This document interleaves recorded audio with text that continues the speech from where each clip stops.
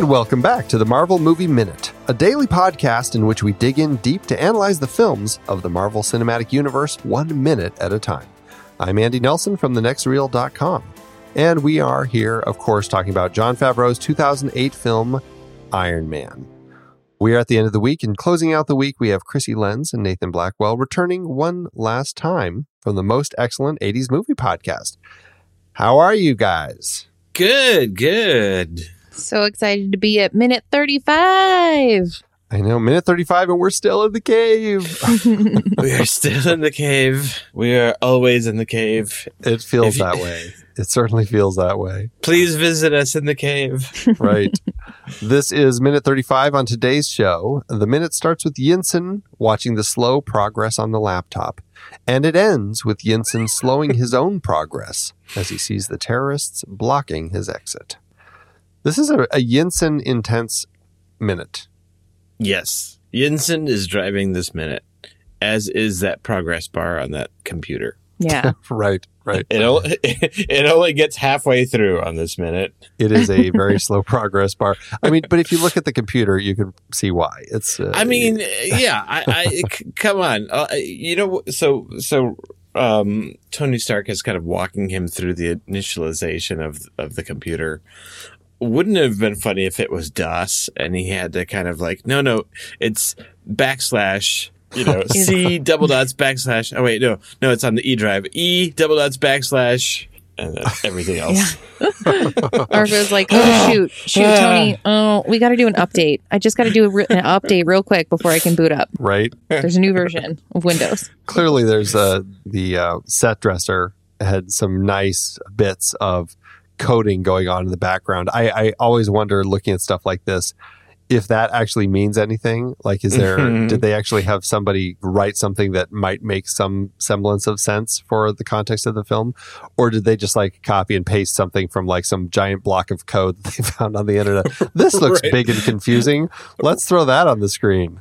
Yeah, it's only going to be there for 2 seconds. No one in their right mind would pick apart just 1 minute of this movie. You should see if anyone on Reddit knows how to like translate that. That's a great idea. I should ask them what this code is. Is there any logic to anything on the screen here? Mm-hmm. Yeah. I'd be very curious to know. I'm also curious to know if that's Urdu or Arabic that's on the actual, like, the window that pops up with the progress bar. It's probably Hungarian. Yeah. Could be Hungarian. And what it's actually saying, I'm guessing it's nothing very interesting. Probably just progress. Right. Something like that. Update Java. Right. But you're right. It is a very slow progress bar. It's not getting very far. I think, yeah, like you said, by the time we get to the end of the minute, we've only seen it get to 51%. So yep. Very slow. And then, of course, poor Tony. This is one of those moments where it's like really frustrating and it's tense because Tony is just like, he's hanging there. I mean, he's like, he's on a meat hook, basically. Mm-hmm. Yeah. Yeah, he's locked in. And he's being so calm and he's just like doing his soothing voice and he's like, you got to talk to me. You got to tell me what's happening. It doesn't have to be pretty. Just finish me up. Right. Push that button. Finish me up. I love the line, which I actually had to turn on the captions to hear it because I never could quite hear exactly what he's saying. But he's just like, every other hex bolt, just to give you this sense of how rushed they really are at trying to get this all done. And I think it works really nicely in context. Well, I assume it's going to work nicely for how this suit will hold up as we go along and see, is it going to withstand the forces against it, or will it hold up, and will he be able to get out of here unscathed? I guess we'll have to wait and see. Well, he does say, I'm hoping for the best. I mean, my hopes are high. I think so. But he says to Yinsen as he's starting to fade away and say, like, I need to buy you some time. I'm going to buy you some time. He's like, stick to the plan. We're going to stick to the plan. And apparently the plan was for him to just like run slightly behind.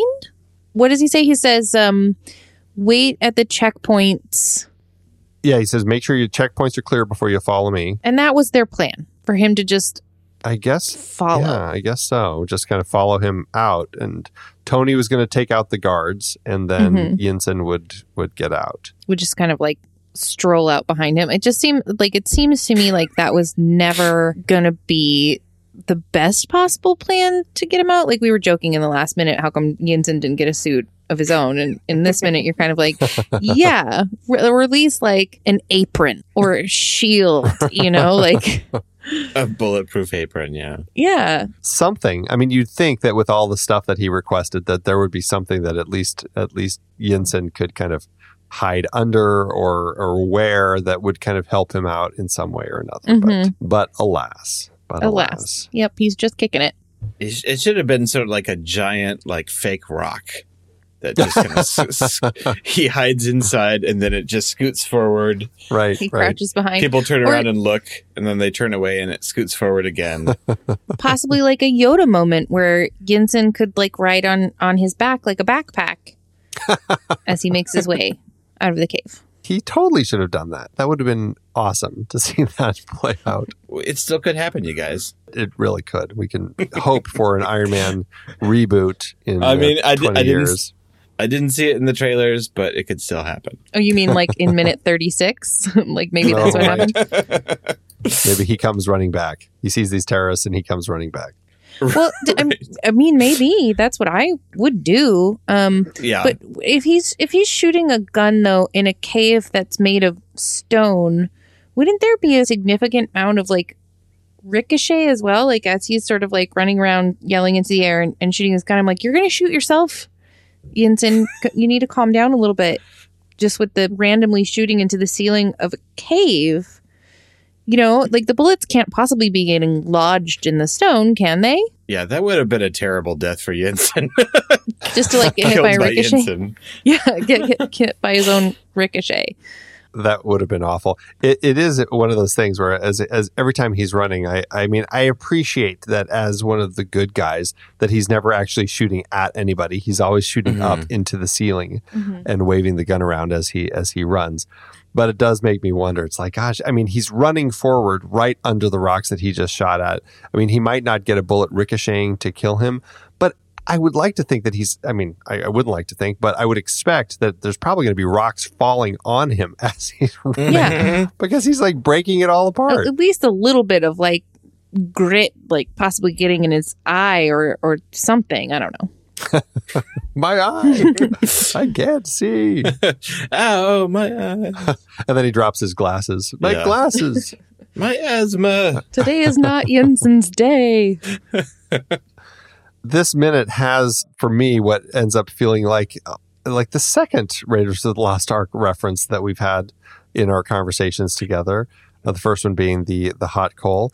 This is one where we have all the guards running toward them. And then as the camera comes in, all of a sudden you see the guards running away. And then you see Yinsen coming up behind them. And it feels very much like something that we've seen happen to Indiana Jones. Yeah.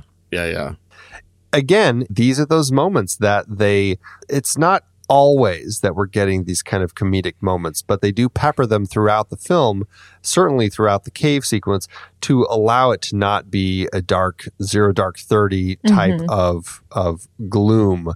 They're trying to remind us there are these bits that's like, hey, this is still a comic book film. This is still something that's for families to enjoy together. Let's not make it too dark and too scary. Let's try to keep the tone up a little bit. You need to let a little bit of the air out. Yeah, it's still an adventure. Yeah.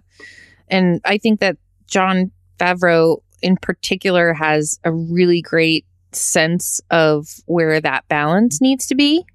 Where it's not like an out and out yuck, isn't this hilarious? All of those moments do exist in the Marvel universe. It's just these little moments of Yinsen running around the corner and there's 30 guys looking back at him. Yeah. And that's not a laughable moment, but it is like a bit of levity to let a little bit of the air out of a very, what has been the last few minutes have been pretty intense.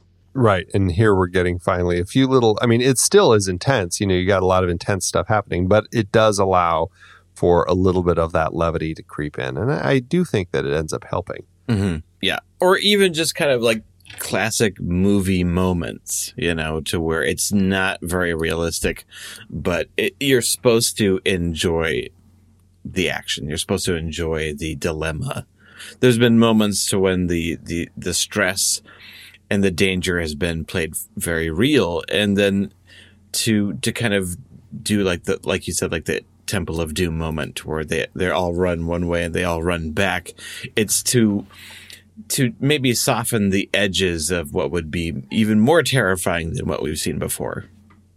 Yeah, for sure. Yeah, it's just saying this can be fun. This should be fun. Right.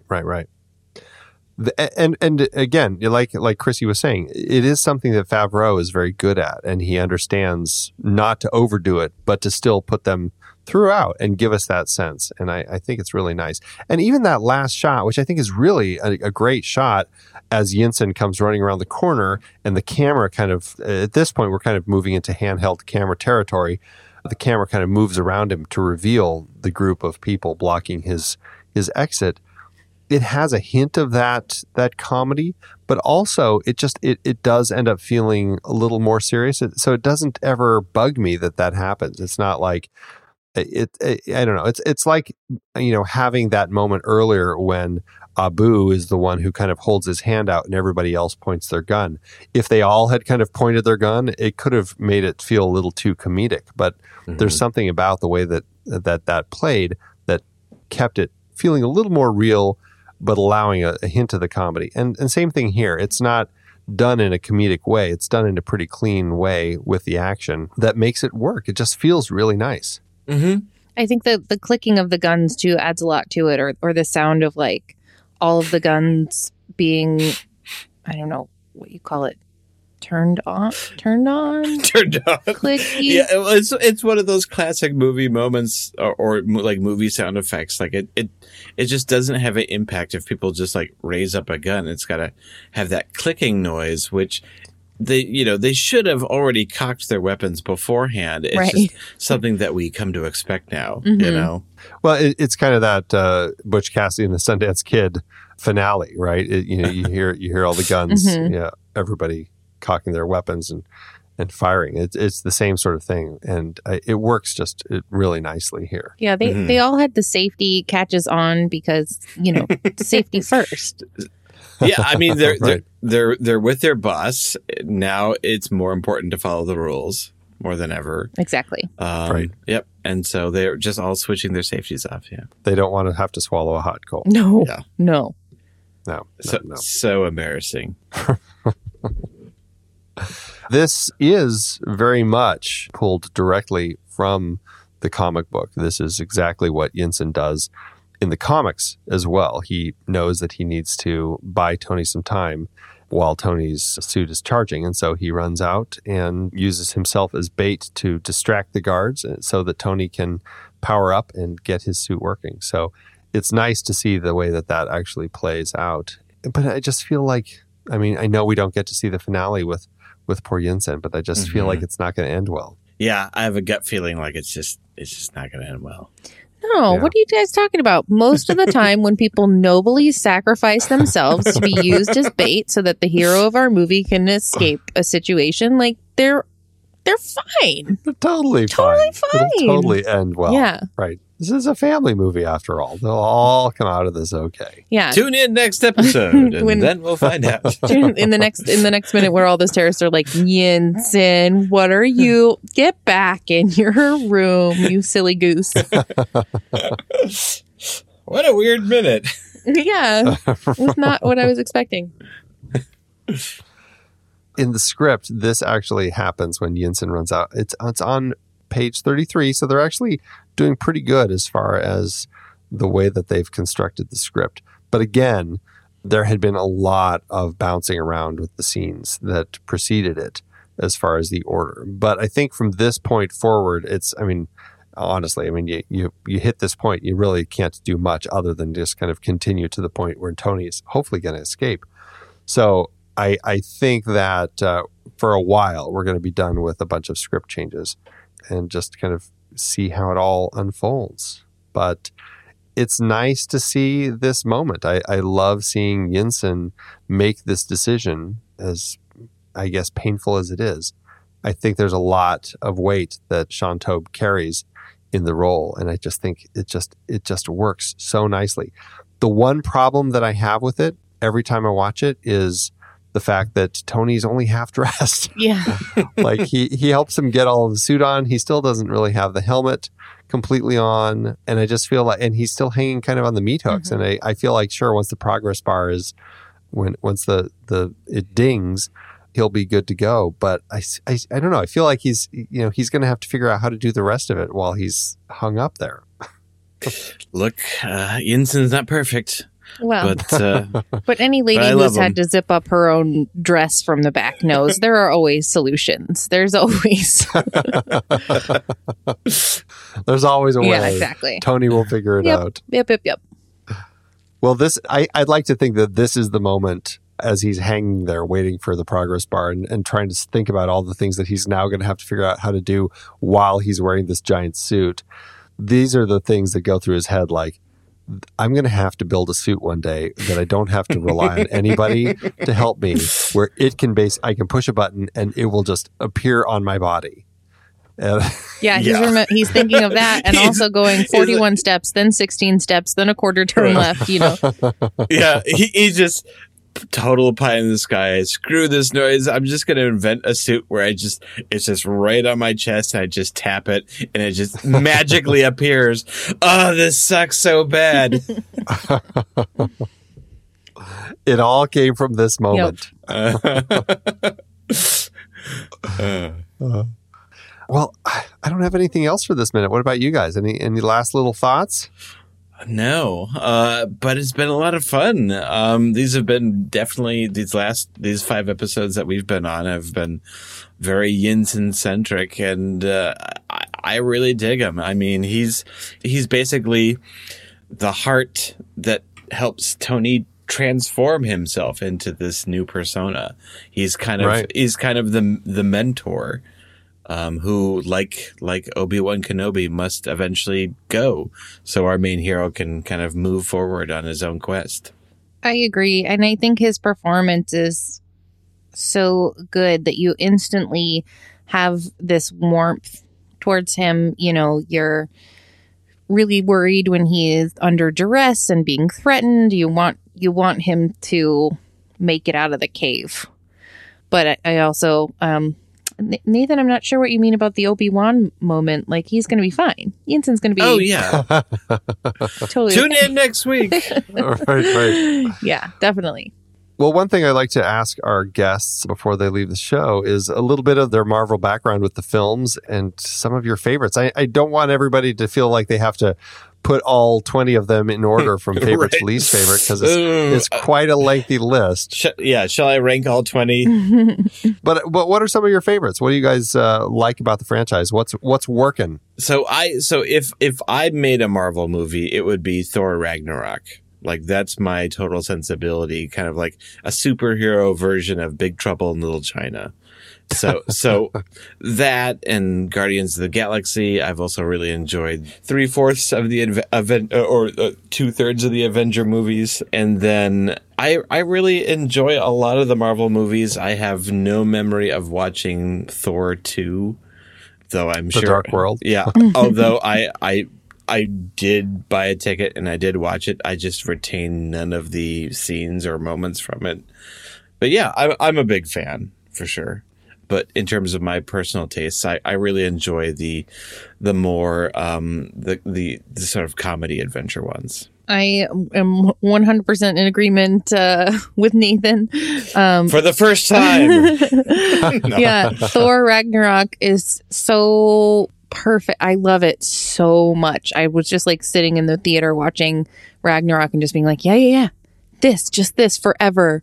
I just want to watch this movie forever and ever and ever. I loved it so much, and the way that the comedy was used. Also, then right behind that is going to be Guardians of the Galaxy, again, because they have a slightly more comedic balance, right? So they still have the action plus the comedy, but you get a bit more comedy with those stories and those characters. That's my cup of tea. To have a little bit more of that comedy. And then to contradict like everything I just said, like probably my favorite character is Doctor Strange. Oh, I love Doctor Strange too. Yeah, Doctor Strange is great. But you know what? My favorite thing about the Marvel movies is that you can watch them as a family. I have 2 kids. They're 12 and 8, and we can all sit down and have, a super high level of enjoyment, which is really hard to come by, where we're all equally entertained, and we get to talk about the message of the movies as well. Like, what does it mean that they're making these choices and experiencing these consequences, and how can we, learn from the lessons that we're being taught by these movies, which are plentiful and good lessons.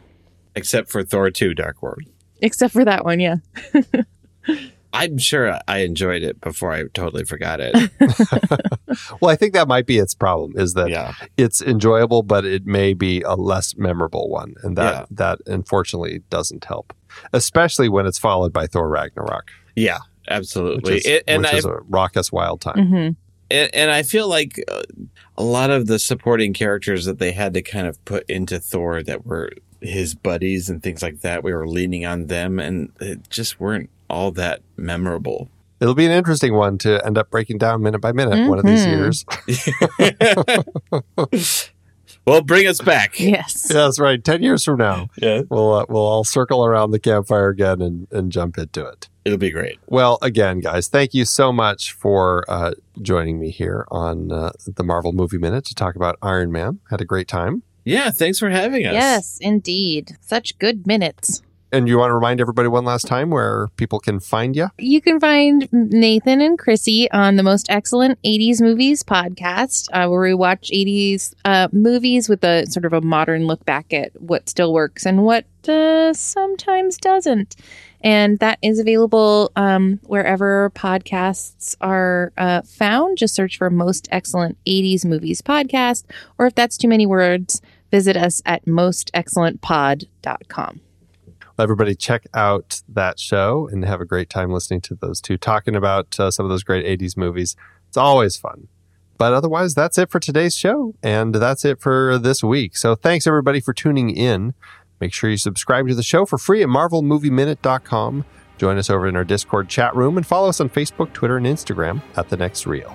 And if you like what we do and you want to support us and get some cool stuff, become a patron over at patreon.com/thenextreel. Until next time, true believers.